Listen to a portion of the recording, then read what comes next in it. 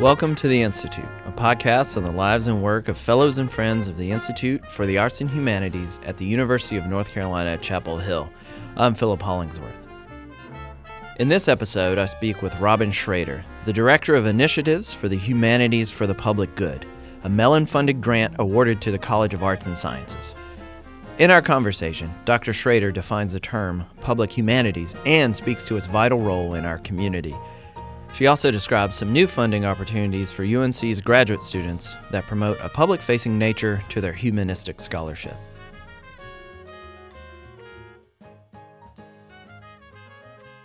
Well, Robyn, thanks for talking with us today. I appreciate your time. I'm really glad to be here. How would you define the term public humanities? Public humanities is not distinct from its own history, nor is that history distinct from the history of the humanities itself. So what you get when you're talking about public humanities is an idea, is a phrase that has its roots in the so-called culture wars of the 1980s, which is when tremendous pressure began to mount on the academy to be relevant in humanities circles. And that effort was really spearheaded by the state humanities councils themselves and by the then heads of the NEH, Bill Bennett and Lynn Cheney. So you have this history of public humanities that has its origins in federal politics and in the notion that humanists were somehow disengaged. They were talking about highly theoretical and abstract things that regular people couldn't understand. They needed to come back to regular topics. I don't think that circa 1980s era notion does justice to the history of public engagement that you really see happening in American universities for as long as they've been around. Now, of course, they've also been quite exclusive of lots of publics as long as they've been around, but universities have long-standing traditions of public lectures, of doing work that directly relates to public health, public transit, and human culture. And public humanities, after its sort of phrasal origins happened in the 80s, in the 90s, and the early 2000s, really comes of age in the university as a movement to try to teach scholars how to translate their own work sometimes, to do work that starts out already as being community-driven or community-based, or to make fine art or performance that is not only for publics but with publics. Today, the byword of public humanities is share authority, right? So the idea is that who owns knowledge the answer to that question cannot only be the university. It has to be shared between scholars and people in public life with other kinds of knowledge. You referenced academic work. Can you talk a little bit about your work in your graduate studies? Yeah, so today is the 10th anniversary of the day I was admitted to graduate school. I got a note from my advisor this morning, apparently in commemoration.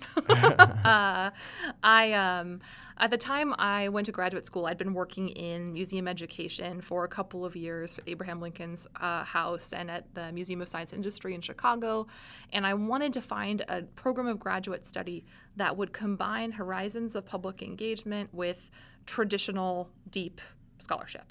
So what I did was I went to Brown. I got an MA in public humanities that involved a practicum in curation and curating museum-style exhibits.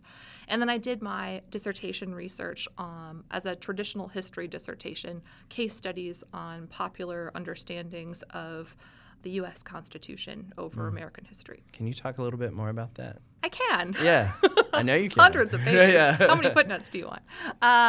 Just a couple. So, right. Very few.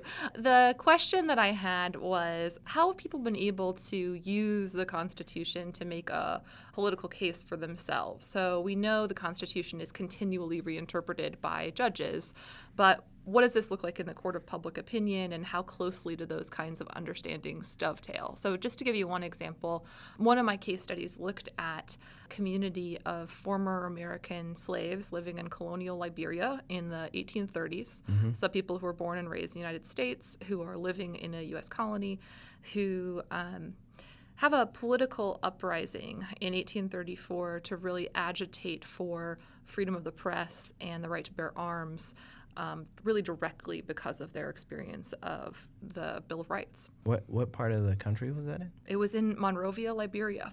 Okay. It actually is not in U.S. territory. These people were, at the time, they didn't even have a good word for what they were. They usually called themselves Americans in Liberia. Okay. Later, they become Americo-Liberians, but who they are nationally, because it's a U.S. colony, right? They are former slaves who didn't have full citizenship when they were here. Right. So it's really complicated to talk about I think that's why I was a little confused. Exactly. That's interesting. Yeah. How did you come across that phenomenon or that case? I think when I started the project, I really thought it would be about something else altogether. I was looking for people who wanted to. So Article 5 in the U.S. Constitution gives you a way to rewrite the thing. It's how we amend the Constitution. Right. There are two different ways. And I thought, why haven't we ever had another constitutional convention? Why don't people take Article 5 seriously? I want to find people who wanted to rewrite this thing. Oh, okay. And what you don't find all that much of in American history are people who were constitutional abolitionists. Even American communists didn't want to abolish the Constitution and start over. I mean, it's really... Yeah. It has been remarkably universal as a document, and very unlike the Declaration of Independence, which people use to talk about, breaking ties and starting over. The Constitution, there's just a real sense of permanence and continuity around it. So I didn't find what I was looking for, but I did find Liberians. So you came to UNC as part of a Mellon grant titled Humanities for the Public Good. Can you talk a little bit about this grant and your role within this endeavor? Yeah, so the Humanities for the Public Good initiative is at its core an initiative to do three things. One is to try to find ways to credential publicly engaged work that's already going on, to give people awards, to notice that there is longstanding public engagement here, and it's not always credited in current tenure and promotion standards or doctoral programs of study. Two, we want to catalyze new public engagement. We want more people to learn that public scholarship is real scholarship that has its own skills. That's really difficult. That takes kind of a lot of time. To get more departments and programs interested in the very difficult work of incorporating public scholarship into scholarly standards in their field.